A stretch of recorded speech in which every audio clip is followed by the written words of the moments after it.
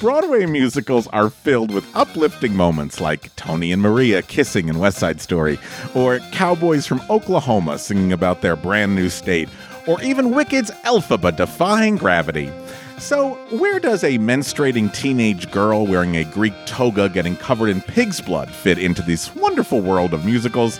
Let's find out when we look at one of the biggest Broadway disasters of all time, the musical version of Stephen King's horror story, Carrie, on this week's This Was a Thing.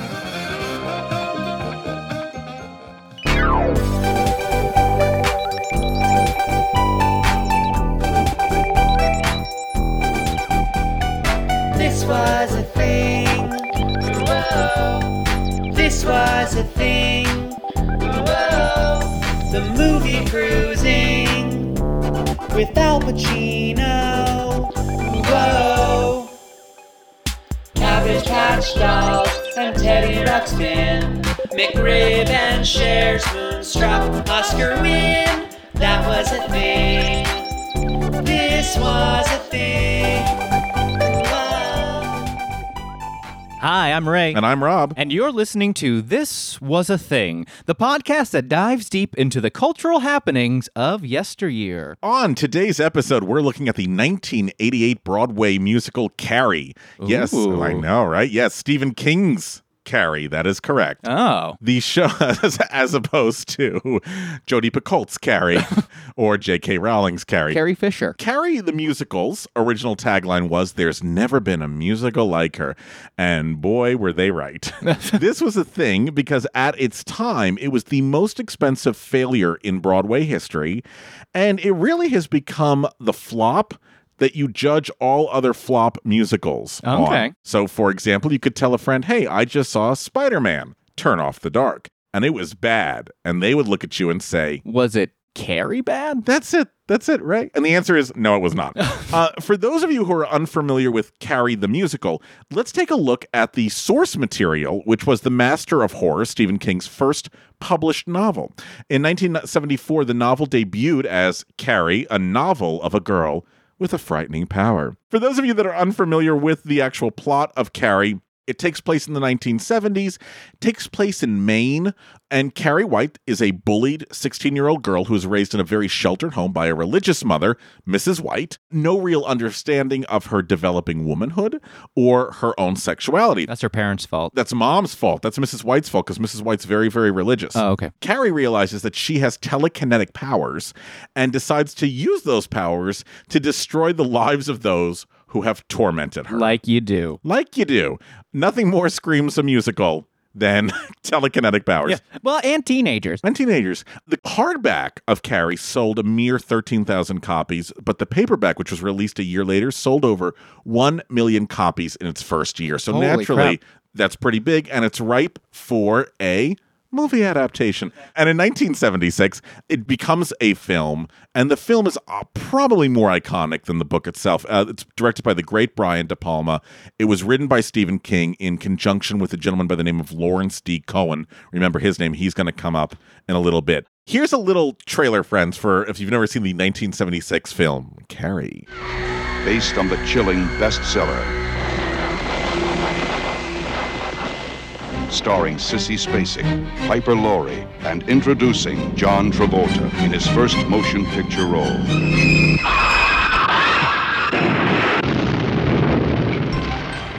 If you have a taste for terror, you have a date with Carrie.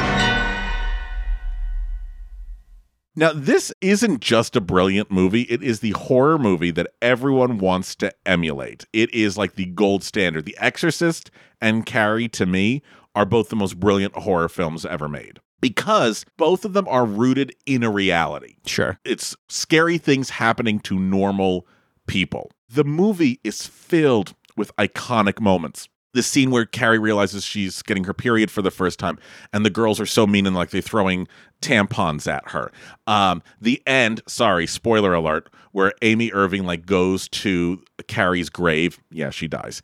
And when she goes to put down the flowers, Carrie's arm reaches out from underneath the grave and tries to pull her in. also terrifying. But the most iconic thing in this film is probably the sequence where Carrie, unbeknownst to her, goes to prom just to be humiliated.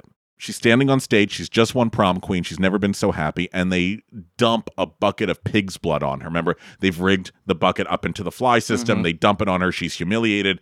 How does she respond? She telekinetically locks all the doors and windows and sets fire to everyone in the gymnasium and kills everybody. Like you do. So, in 1981, Lawrence D. Cohen, who wrote the screenplay, and composer Michael Gore decided to go to the opera together. Gore, if you don't know the name, he's a composer. He's sibling to Leslie Gore. He also had just won the Oscar in the early 80s for writing the music to this movie.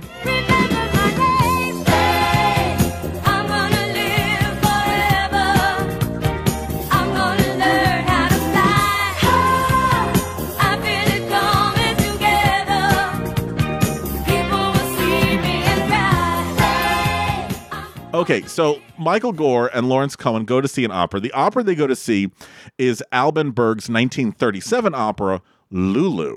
Lulu is an opera where our protagonist is female, but she's both victim and havoc wreaker. So she has two sides to her. And Gore and Cohen decide that if Berg were still alive today, he would probably pick Carrie as his next subject to musicalize. Well, Berg was dead, so they decided if he's not going to do it, let us do it. And honestly, Broadway needed a shakeup at this time, especially from American writers. So folks, if you're not familiar with the Broadway scene in the 1980s, it's a very mixed bag of things. But what you need to know more than anything is that the American shows are not so good, but the British shows, the European imports, are dominating everything. So you have to remember the old guard was dying off. So that's like people like Richard Rodgers and, you know, all those people. And then sadly on this end, the new guard that was supposed to come and replace the old guard is dying off because AIDS is decimating the Broadway community at this time. Now over in England, the British had figured out how to best utilize the excess of the 1980s, right? Cocaine, Star Wars, E.T. And they were like, I think we can put this excess on stages. So this is why we have such hits as Cats and Les Mis and Starlight Express. Thank you, excess. And Phantom of the Opera. America, on the other hand, is churning out pretty much flop after flop in the mid-'80s. Here's a couple of other musicals that are playing around the time that Carrie's getting created. A show called Quilters, which is about women making quilts. Another musical at this time, I think, is also a great example of what's going on Broadway in this time. It's called Into the Light, and it's a musical starring Dean Herbie the Lovebug Jones. Oh. Do you know what Into the Light was about? People dying. It was a good guess. It was a musical about the Shroud of Turin, the garment that they think Jesus had died in. So there was tap dancing popes. It was very bizarre. Michael Gore, recruits Dean Pitchford to do the lyrics because they did Fame together. And they're going to live forever. Fame! Pitchford is also 80s legendary because he wrote the screenplay of Footloose. Oh. Everybody cut, Footloose. These three guys start working on a musical version of Carrie, not an opera, but an actual musical theater version of Carrie.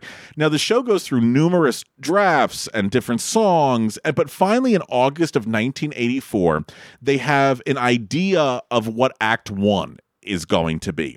And so they present a workshop of it. Now, a workshop is really where the writers will get actors to read and sing whatever they have for producers. So that way producers are like, I really like that. Here's $10 million, et cetera, et cetera. Here's who was in the workshop for Carrie the musical. Carrie was played by the great Annie Golden. And if you don't know Annie Golden, she's Norma, the one who never talks on Orange is the New Black. Okay, got it. Also, she's a brilliant singer. Brilliant singer. Well. Maureen McGovern, the morning after singer from the Poseidon Adventure, she plays Carrie's mom. And then there's other Broadway actors that fill out the various roles, but it's really clear that this is going to be a story between Carrie and Mrs. White. So you need like two big powerhouses for that. And Dean Pitchford directs it because they don't have a director yet. That's also one of the things the workshop is trying to do, is to get a director. And what's fantastic is they tape recorded audio the entire workshop. So here's a little clip of Annie Golden singing in the August 1984 workshop. Now I lay me down to sleep. I pray the Lord my heart will speak and say the words that set me free and tell me I belong to me.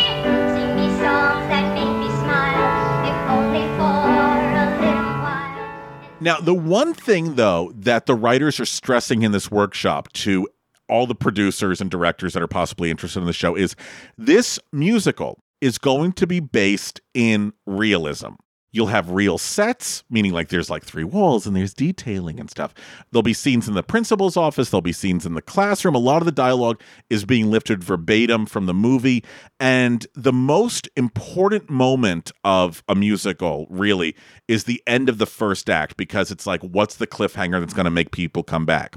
And they've decided at the end of the first act for Carrie, she's going to demonstrate to her mom her powers by closing all the windows in the house without moving a muscle. Sure. Like, that's going to look pretty cool on stage, right?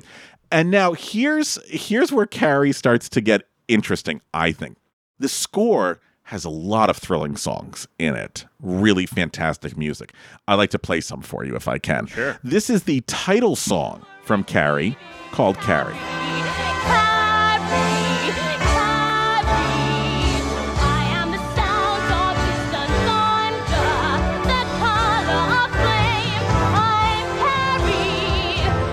Oh, this is so 80s. But it's good.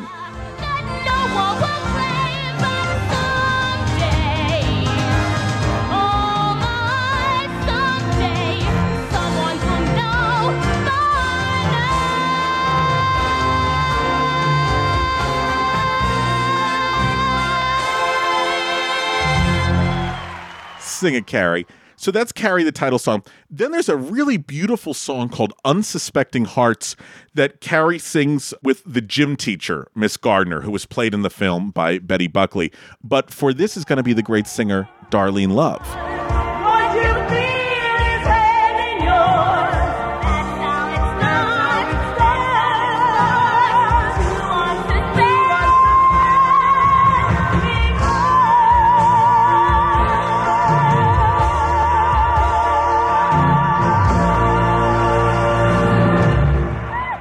So, as you can tell, the music is kind of good. Now, there's a couple of what we call WTF songs. Okay. Those songs are really given to the nasty high school kids. Oh, okay. So you go, okay, I'm sure they'll flesh it out. How do you musicalize one of the most iconic scenes in the movie, which is where they need blood to dump on Carrie, so they're going to go and cut up some pigs, and they're going to take the pig's blood? You cut it. No, we're going to set it to music. Here's the song, Out for Blood.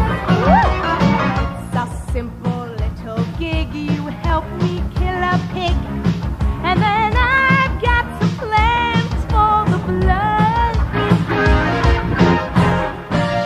Shot, kill a pig, pig, pig, kill, and make it bleed. Get the blood, ooh, blood. Kill a pig, make it bleed. Get the blood, that's all we need.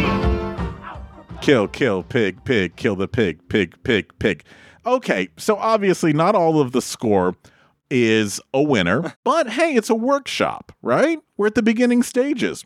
So even though Act 2 was not done yet, it excited some producers. And so the producers that won the show were Barry and Fran Weisler, a married couple from New Jersey, who specialized in tours of star revivals. So they would be like, let's get Anthony Quinn to do Zorba. Now, you can laugh at the Weislers. They're later going to have an amazing future because they're going to be the lead producers on the revival of Chicago. Oh. So the Weislers now have the show, but they have to look for the most important element of a musical. Blood. Pigs.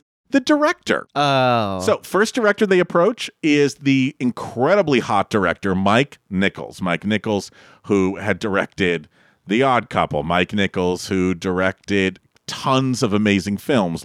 Mike Nichols, this is pretty big. Mike Nichols says, guys, what you've done here is fantastic. This just is not for me. Okay. They go to Bob Fosse. Bob Fosse, Chicago, cabaret movie. He's like, it needs more dancing.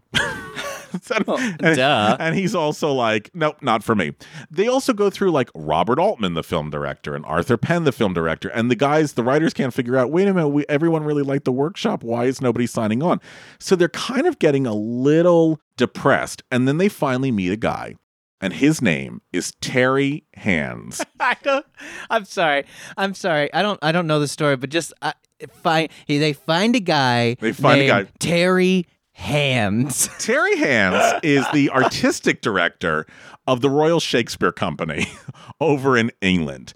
And when the Weislers are like, what do you think of Terry Hands? All the writers go, no. He's only directed Shakespeare. He only directs classic plays. He's directed one musical in his life. The Weislers are like, can you just have a meeting with him? So the writers, Michael, Dean, and Lawrence, all meet with Terry Hands. And Terry Hands just wows the guys with his literate examination of the script, saying, even though it's about contemporary high school, it clearly has its roots in Greek tragedy. And they were like, well, yes, thank you so much. Yes, that's what we were going for. And guess who gets to direct Carrie the Musical? And you know how the approach he took? Huh. Hands-on. There's a hands-on approach. It's a joke. You get it.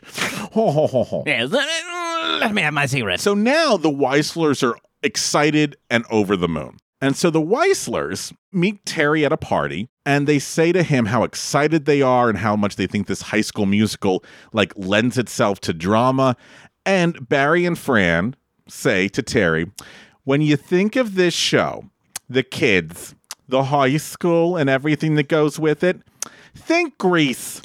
And Terry goes, absolutely, ancient Greece. There's a little bit of confusion here. The Weislers meant we go together, Greece. Shamalama. They meant Summer Nights, Greece. Terry Hands, who has no idea about any sort of American musical, thinks ancient Greece, like Greek tragedy. So his designers, Ralph Coylett and Alexander Reed, come up with this design with Terry Hands that is literally based in Greek tragedy. The costumes are, the girls all wear miniskirt togas. All the women wear togas. Okay. The set is practically no set. It's going to be a big white box. So just like you were saying the initial workshops were. Yep. And all that realism, Yeah. out the window.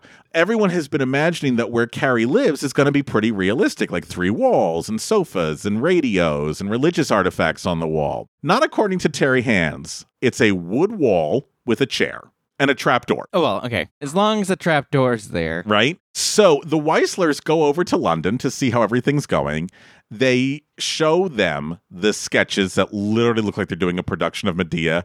And Barry and Fran say, we're out. And they leave the production. So now what are they going to do? Well, they meet a guy named Friedrich Kurz. And Friedrich Kurz is a producer on Cats and Starlight Express. He's from Germany. He's got some money. And he comes up actually with a pretty brilliant idea. He goes, hey, next year, isn't the Royal Shakespeare Company doing a season of all American works? And Terry Hands is the artistic director. Okay. And says, yeah, we are. And he goes, so why don't we put Carrie in that? Now, the RSC was the hottest theatrical institution at the time. They had done the epic Life and Adventures of Nicholas Nickleby, and they had just done Les Mis. Okay. And they're going to do it with Carrie. What they did for Les Mis, they're going to do for Carrie as well. Wow. Because even though Les Mis made tons of money, the RSC was in debt. Got it. And they're like, Carrie will wash away all of our debt. The plan is that they'll open in London at the RSC for 3 to 4 weeks. Then they're going to take it to Broadway for an open run. Now, Terry Hands is British, so to give it an American sensibility and to match the hyperkinetic flashiness that the score was having at the time, Gore and Pitchford go to their famed colleague Debbie Allen. Oh. And Debbie Allen's like, yeah, I'll choreograph the show. Then, this was the first time this ever happened, and I think it's the only time it's ever happened. The American Actors Equity Association and the British Actors Union got together and said, we're going to do 50-50. So 50 of the cast is British, 50% of the cast is American. There's a search for Carrie. Who's going to play young Carrie? And so they decide on a young girl who's 16, who's really unknown, and her name is Lindsay Hatley. 600 girls applied. Like I said, Lindsay was the one who was picked. Now, if the role of Carrie is pivotal, the role of Mrs. White, her mom, is going to have to be a pretty big thing of the show, right? The writers want Betty Buckley, Who was in the movie. who was in the movie, but after the movie, Betty Buckley was the star of a TV show called 8 is Enough, and she was in Cats. She's the person who sang Memory on Broadway. She won a Tony Award for playing Grisabella in Cats. And she was like, I'm kind of confused as to why you're making Carrie into a musical. She goes, this makes no sense to me. Then she listened to the score and was like, oh my God, this score is so good. So she has a meeting with Terry Hands. Terry Hands' old boss is Trevor Nunn, who directed Cats that Betty Buckley was in. And allegedly, She was very difficult to work with. Got it. Because, playing a cat's very difficult. So it took her a while to finally, find her groove. It could have just been a memory problem. So Betty Buckley at this meeting with Terry Hands is kind of like, are you trying to feel me out? Like, are you trying to find out if I'm crazy or not? And he's like, I just want to find out about your personal life and your work ethic. And she's like, if you have a question about how I work, ask Trevor Nunn. And she got up and she left. But also, she had pretty big demands about money, contract, and all that stuff. And they were like, we can't meet them. So Betty's out. And then Terry Hands goes after a woman by the name of Barbara Cook. Oh, yes. If you don't know who Barbara Cook is, I'll tell you who she is. She was a very famous Broadway star in the 50s. She was the original Mary and the Librarian and the Music Man. She was in Candide. She sang the famous song Glitter and Be Gay. She had this really incredible, amazing career. And then in the late 60s, early 70s, she fell into alcoholism. She was this very, very svelte soprano when she was in the golden age, and she had put on about 150 pounds and all that stuff.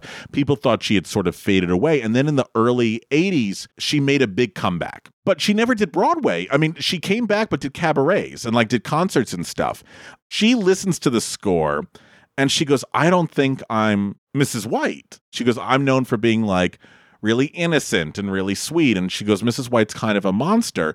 And Terry Hands had lunch with her and dined her and said, don't worry, you're exactly what I want for this thing. And she's like, great, I'm going to do it. And this is going to be the first time in almost 20 years that Barbara Cook is going to come back to a Broadway stage in a book musical. So automatically that's going to be a big deal. Now, as the show is being created in Stratford, we have problems. Really? Are you shocked? First problem doesn't even come from the rehearsal hall. First problem comes from outside the rehearsal hall, where the entire British press is saying, why the fuck are we taking government funds to subsidize a private venture? Which is, why are we paying for Carrie, which will then have a Broadway run where people will be making money off of it? They're just no fun. They're no fun. So automatically the British press is angry about it. Terry Hands is like, you don't understand. Carrie's important. He says, Carrie is the first serious musical since West Side Story, but done in 12 tableaus, whatever the fuck that means. First thing Terry does, besides get rid of any sense of realism to the show, which automatically now you've just ruined the show. Right? Because the whole fun of things like Carrie and The Exorcist is it could happen to anybody. Sure. So one, he gets rid of all that. Then he decides, hey, listen, what's really popular right now are entirely sung through shows like Les Mis. He decides to cut any dialogue pretty much between songs, which really means unless you knew the movie, you had no fucking idea what was going on, and you had no idea that the girl had any special powers whatsoever. So all of a sudden you're like, what? She can close a window with a door? What? Then he goes, I've never been to an American high school. So he looks at Debbie Allen and says, I will only do the scenes with Carrie and Mrs. White, and you do everything else. Oh, my God. Now, I will say the scenes between Carrie and Mrs. White dramatically were very, very stunning. So good for you, Terry. The writers are hearing rumors of what's going on from America, and they're like, what the fuck is happening? They fly over to London, and Terry says to them, none of you are allowed into the room. You can't come into the rehearsal room. You're going to make everyone nervous. So what happens is at the end of the night, the writers have to gather in the lobby after not having seen a rehearsal with Terry's assistant, who says, Terry would like this to be done and Terry would like that to be done. He's literally shutting off the entire writers, right? Now, if everyone is really confused, who's confused more than anybody? Barbara fucking Cook, who's like, what the fuck is going on? She later said, listen, I'm sitting here going, nothing is working, but she goes, this is the Royal Shakespeare Company. So she goes, they know something's wrong and they're just going to fix it eventually. They're going to get to it.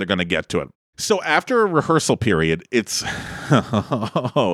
show is going to open February 1988 over at the Royal Shakespeare Company. First of all, the show was sold out way before opening. Wow. The RSC is over the moon because they're like, we got our money back. Barbara Cook, on opening night, apparently gives Terry Hands an axe as an opening night gift, saying, you deserve this after how bad you butchered this show. Wow. She got balls, folks. Barbara Cook's got balls.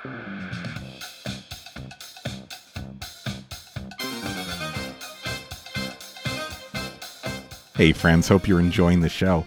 If you are, could you do us a favor? After you listen to today's episode, open up your podcast app and leave us a review. Please. The more reviews we get, the more people will discover us, and the more people that discover us, the less lost we'll feel. You're good, buddy. It's okay. Look, nothing has ever been easier to do. Just go ahead and grab a pen real quick. It's okay. We'll wait. Don't worry. Okay, head on over to your podcast app, click those 3 dots in the lower right-hand corner, click Go to Show, scroll down till you see ratings and reviews, then leave us some stars and a comment or two so our parents know that it was worth all the tuition that they spent. And if you really love us, head on over to patreon.com and send us some money, and in return, you will get access to merch, special episodes, bonus content, pictures of me shirtless. Okay, that's patreon.com. Search This Was a Thing and help us out. But you know what? You've already helped us out today by listening to us, and we can't tell you how much we appreciate that, so thank you. Thank you. Let me walk you through, to the best of my ability, folks, of what the opening night audience sees when they come to see Carrie the Musical. If they've had any interaction with it whatsoever, they're remembering a very realistic story from the movie.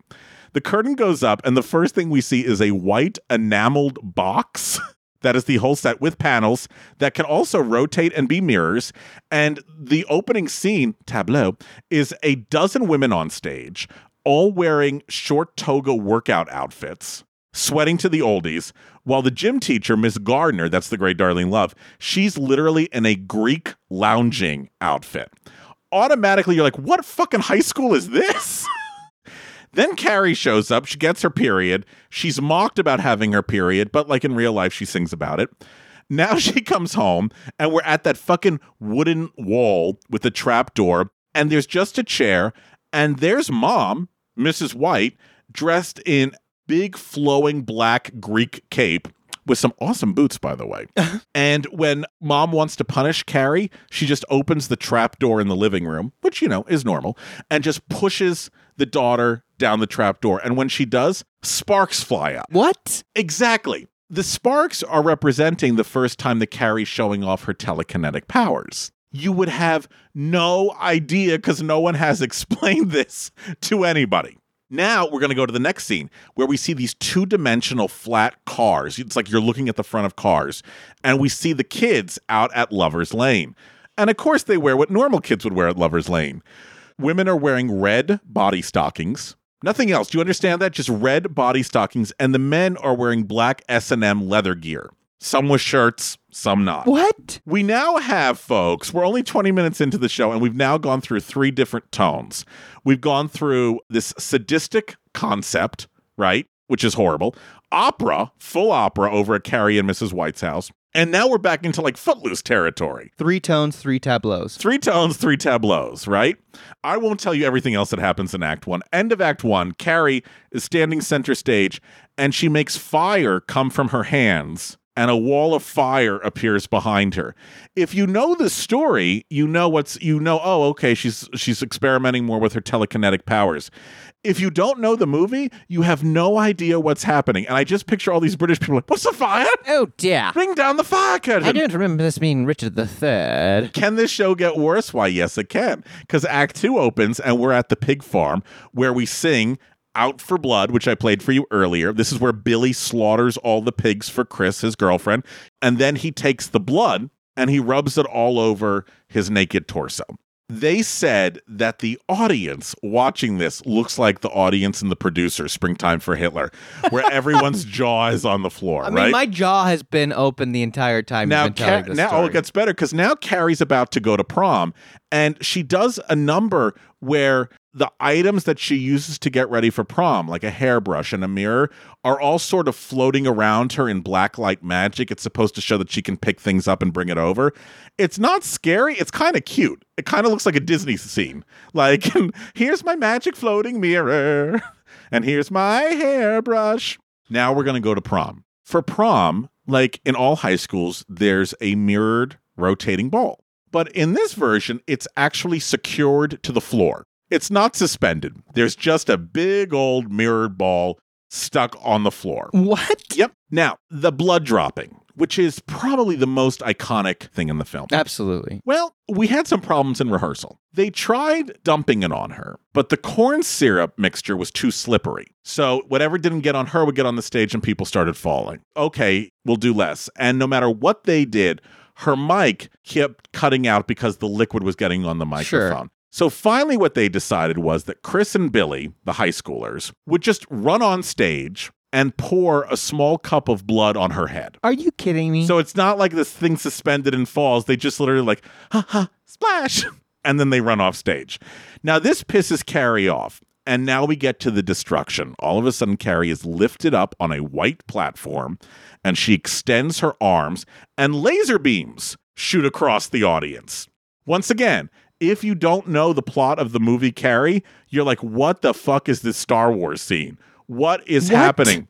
And then a plastic shower curtain filling up the entire width of the stage just drops. And the kids that are behind the shower curtain like feign their death. That's how she's killing them. So while she's like looking directly out, throwing laser beams over the audience, behind her, the kids are like in death throes. And then here it comes, folks. One of the things Terry Hands was obsessed with was he said every single mega musical has something to remember it by.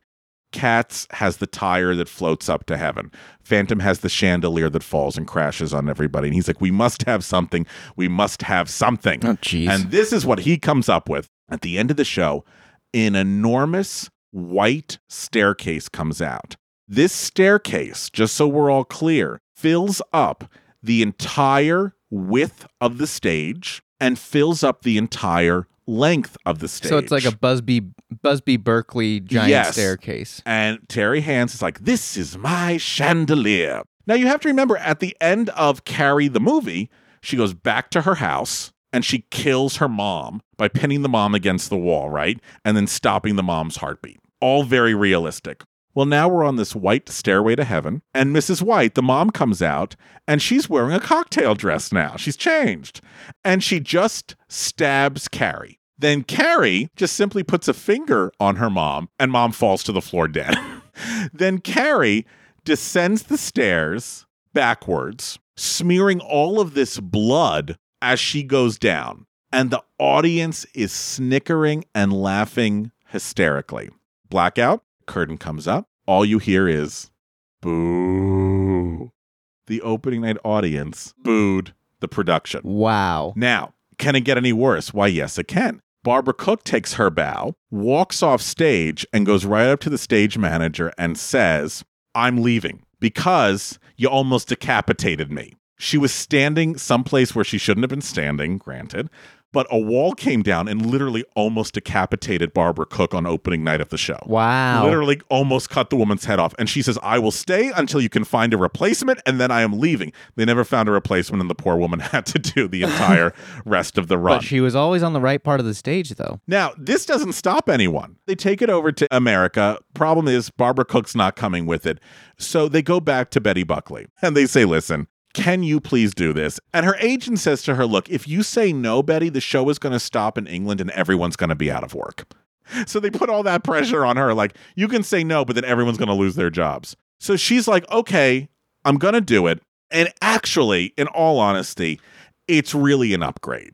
It's really an upgrade. Betty Buckley has a killer voice. Barbara Cook does too. But Betty Buckley has this killer, ferocious, intense voice that works so well for Mrs. White. Mm-hmm. I'd love to have you all listen now. Here's a sample of Barbara Cook singing And Eve Was Weak that Carrie and Mrs. White have together. So it's really the first duet that the mom and the daughter have together. And then also following immediately is going to be a sample of Betty Buckley singing it.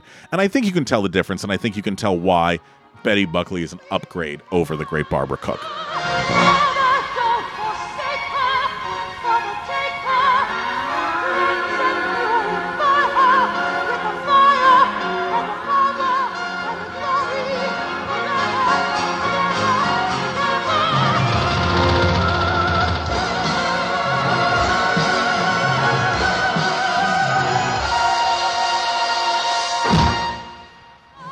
Father, don't forsake her, Father, take her,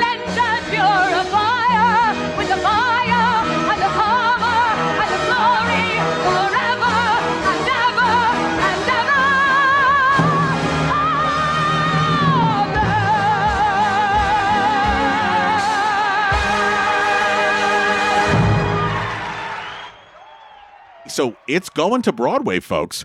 It's going to play at the Virginia Theater. They have painted the entire inside of the theater black to make it feel even creepier. Wow. It has a budget of $8 million, which was the same exact budget that the Phantom of the Opera had. Wow. And previews begin on April 28th, 1988, before the show's official opening on May 12th of 1988. So, folks, if you know, previews are a time where the actors will do the show, but the show has the right to change. The writers can put in new songs, new things, new staging. But then on opening night, May 12th, the show never changes again. So this is their preview period. At the first preview, it's literally pretty much the same show as it was in London with a couple of minor little lyrical changes. They bow, the curtain falls, the curtain comes up, boo, and the audience starts booing uncontrollably. But here's where it gets interesting. When Lindsay Hatley and Betty Buckley come out, bravo, bravo, amazing, bravo, standing ovation. So you now have a show that is entirely divided. Half the audience is like, this is the worst thing I've ever seen in my life. And the other half is, this is the most brilliant thing I have ever seen in my life. And that Betty Buckley and Lindsay Hatley are doing amazing work. It's all Terry Hans's work, their scenes. Thank you, Terry. There's a rumor, though, because the reviews were so bad, is the show actually going to open? Oh, wow. But here's the thing that I love about this is there was no texting. There was no chat rooms. So imagine like 400 queens running out of the Virginia Theater to the closest payphones, calling all of their friends going, you have to see this. And as the previews progressed, people started coming in costume like Rocky Horror. Oh, my God. They would yell at the actors by name during the performance, like, you tell him, Betty, or sing it, Lindsay. And then finally, on May 12th, 1988, the show opened, and on Broadway, the reviews are released at the same time as opening night. If you're a good producer, you have two plans. A plan if the show gets great reviews, how do we continue? But also, what's the plan if a show doesn't get great reviews? How do we continue? Yeah. And our fabulous German producer, Friedrich Kurz, did not have a plan for what would happen if the show got some bad reviews. The most important review is from the New York Times. Frank Rich of the New York Times. I want to hear Frank Rich's take on this. He just absolutely panned the show. He said it's not worth anyone's time. He's like, it's one of the worst things you'll ever see in your life. It's so bad. And pretty much every other critic followed along with Frank Rich, except a guy from the New York Post named Clive Barnes, who was like, I love it. This is great. The worst, though, is the television reviews. This is the great Pat Collins from NBC. And Stephen King's horror movie has been turned into a horror of a Broadway musical. The only thing terrifying about Carrie is that there's a second act. Betty Buckley, who was in the movie version in another role, plays Carrie's mom. Gene Anthony Ray of the TV show Fame is also in the cast. His famed colleague, Debbie Allen, is responsible for Carrie's choreography, which consists of a lot of pelvic thrusts and outtakes from a Jane Fonda video. The set is white formica and looks like a hospital kitchen. Carrie is the worst idea yet for a musical. Stephen King's story depends on the kinds of special effects that can only be done in the movies. I kind of kept hoping that Cujo, the mad dog from another Stephen King book, would descend upon the stage and put all of us out of our misery. So now we go back to our producer, Frederick Kurtz, who has no game plan of what to do. It's going to be great. Well, he gathers the whole cast and he says, we will run the show. Don't worry. Everything is fine. And he comes up with a new radio ad, which actually I think is kind of clever. The new radio ad that's going to go out there is you hear Lindsay Hatley and she goes, some people hate me. Some people love me. You'll have to come down to the theater and find out for yourself. Oh. So that's a good tagline, right? So after the whole cast is gathered there, like right before a matinee, and he's like, we're going to run the show. Don't worry. Here's a new radio ad. Break a leg. They all go on stage. He gets on a plane. He leaves to go back to Germany. They never see the man again. And he tells them once he's on the plane, they should post the closing notice. So the cast left for like dinner and they came back and there was the closing notice because there was no money left in the accounts. This guy had no money left in the accounts. Wow. And Columbia Records was going to make a cast recording of the show. And they were like, there's no money, there's no show. So there was never a cast recording That's of this. right. And what was really sad was the British actors were stranded in New York. They didn't save enough money to get them back home. Oh, no. Okay. So in all, Carrie played 16 previews and 5 official performances. Only 5. Yeah, and closed on May 15th. It's as the most expensive Broadway flop in history at the time. Now, it became one of those shows that was absolutely legendary. Somebody said if everyone who said they saw Carrie actually saw Carrie, it would still be running today.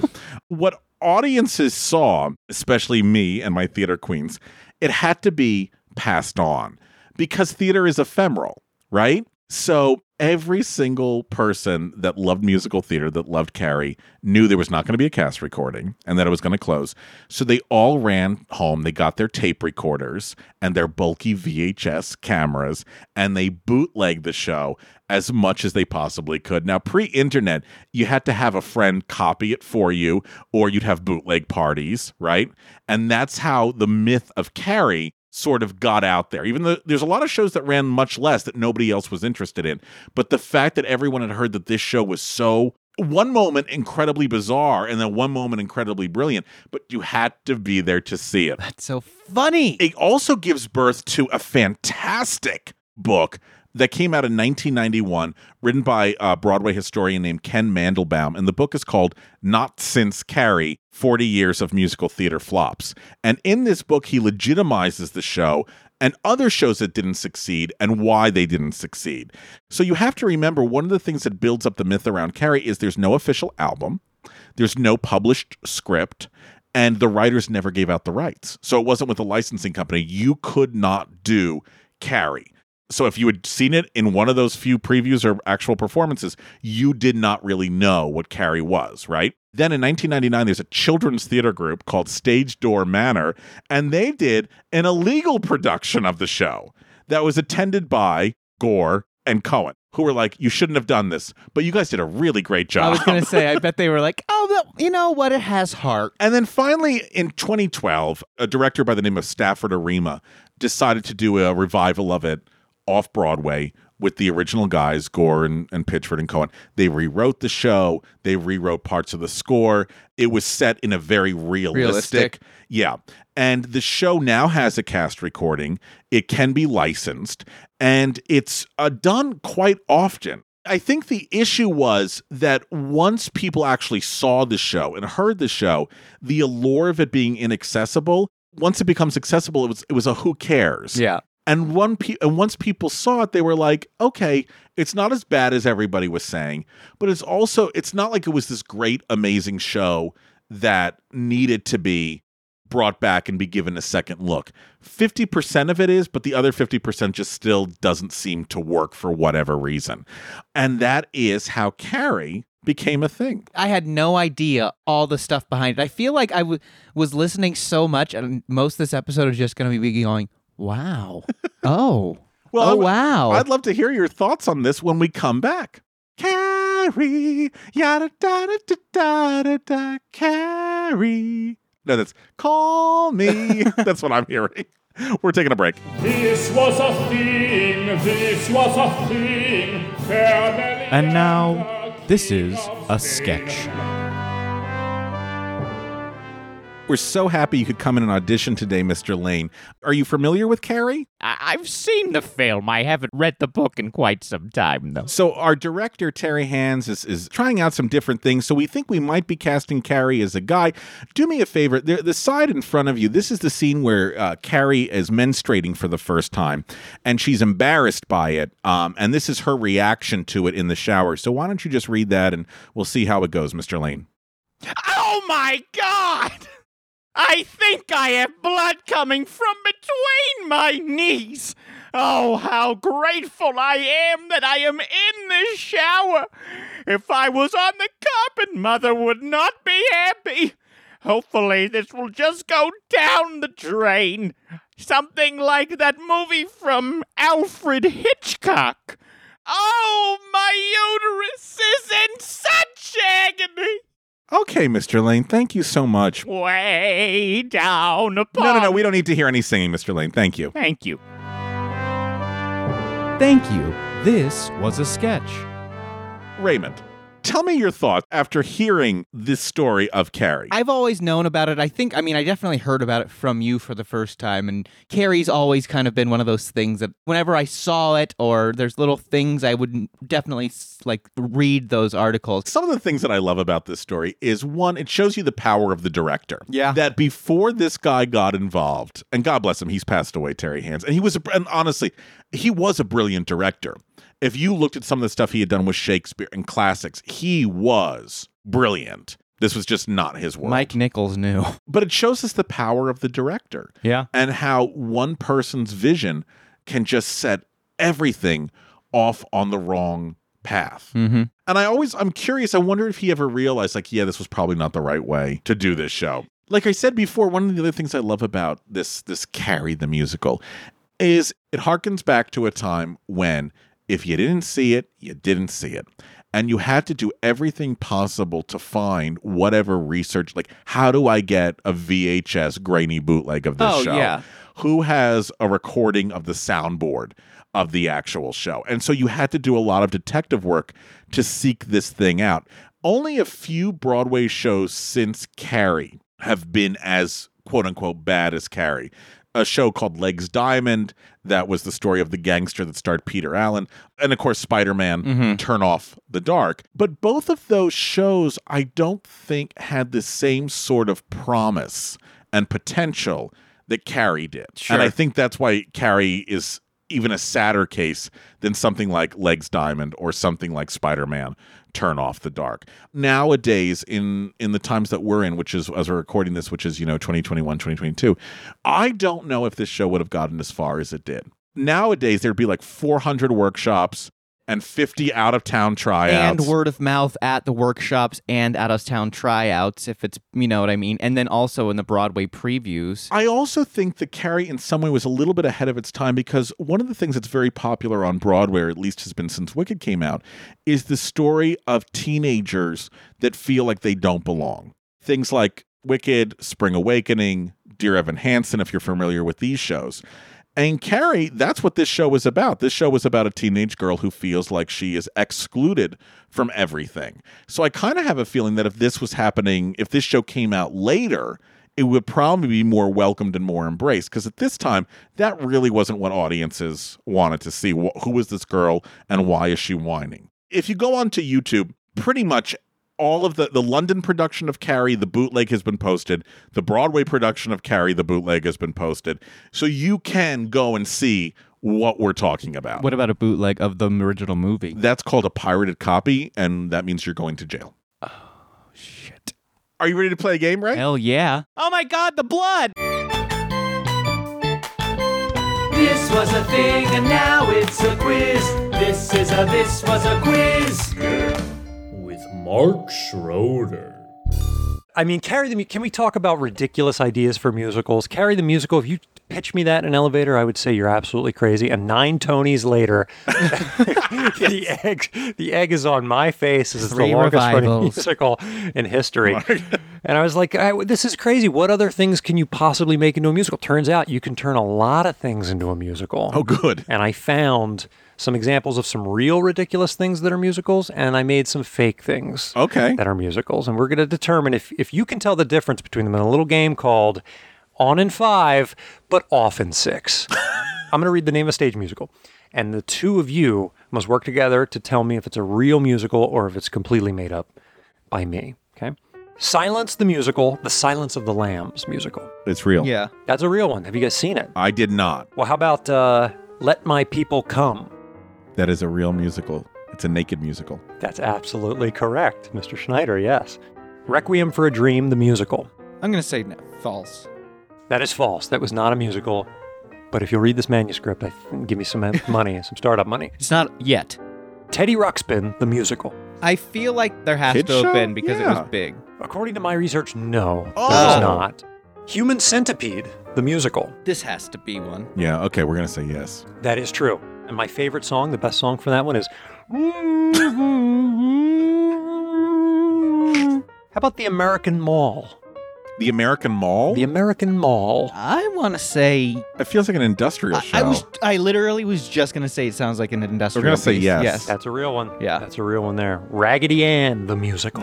Yes, that is a real musical, and it was a co-pro, this is a true story, between America and Russia at the height of the Cold War. Wow. Show ran, I think, like 5 performances. Fox News, the musical. Oh, that has to be real. I hope not.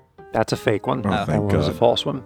DMV, a rock opera. Sounds like something some like festival would do. Yeah. I made that one up. Thankfully, that is not a real one. And lastly, Rockabye Hamlet. This is a real one. Correct. It is a rock telling Correct. of Hamlet, and I was going to do it in concert at 54 Below, and the night before we were supposed to go up, the club called us and said, we're canceling because no one has bought a ticket.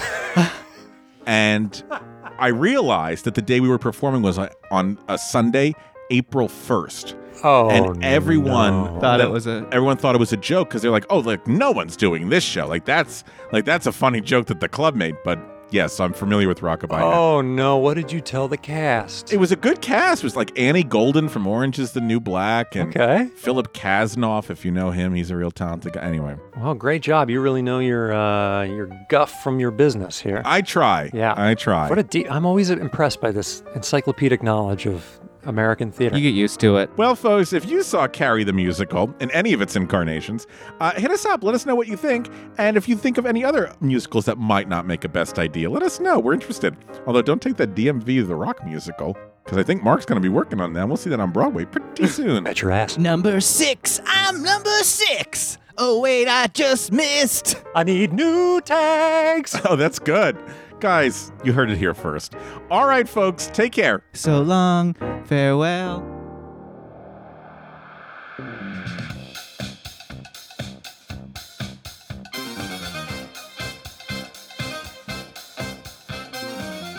Thanks for listening to This Was a Thing, and a big thanks to the folks that keep this show running. Our editor, Daniel Cut Schwartzberg, our composer, Billy Better Than DC Reese, our social media director, Gabe #Crawford, our graphic designer, Natalie's Nothing's Too Graphic DeSavia, and finally, our games coordinator, Mark the Shark Schroeder. If you liked what we did today, make sure to head on over to iTunes to rate and review us. The more stars you leave us, the more love we feel. Hey, speaking of love, show us some social media love. Follow us on Instagram and Twitter at This Was a Thing Pod, and Facebook we are This Was a Thing Podcast. Reach out. We'd love to hear from you. And if you really liked what we did today, head on over to patreon.com and become one of our sponsors, and you'll get access to special episodes, interviews, and merch. That's Patreon. Search This Was a Thing and support us so we can keep doing this show.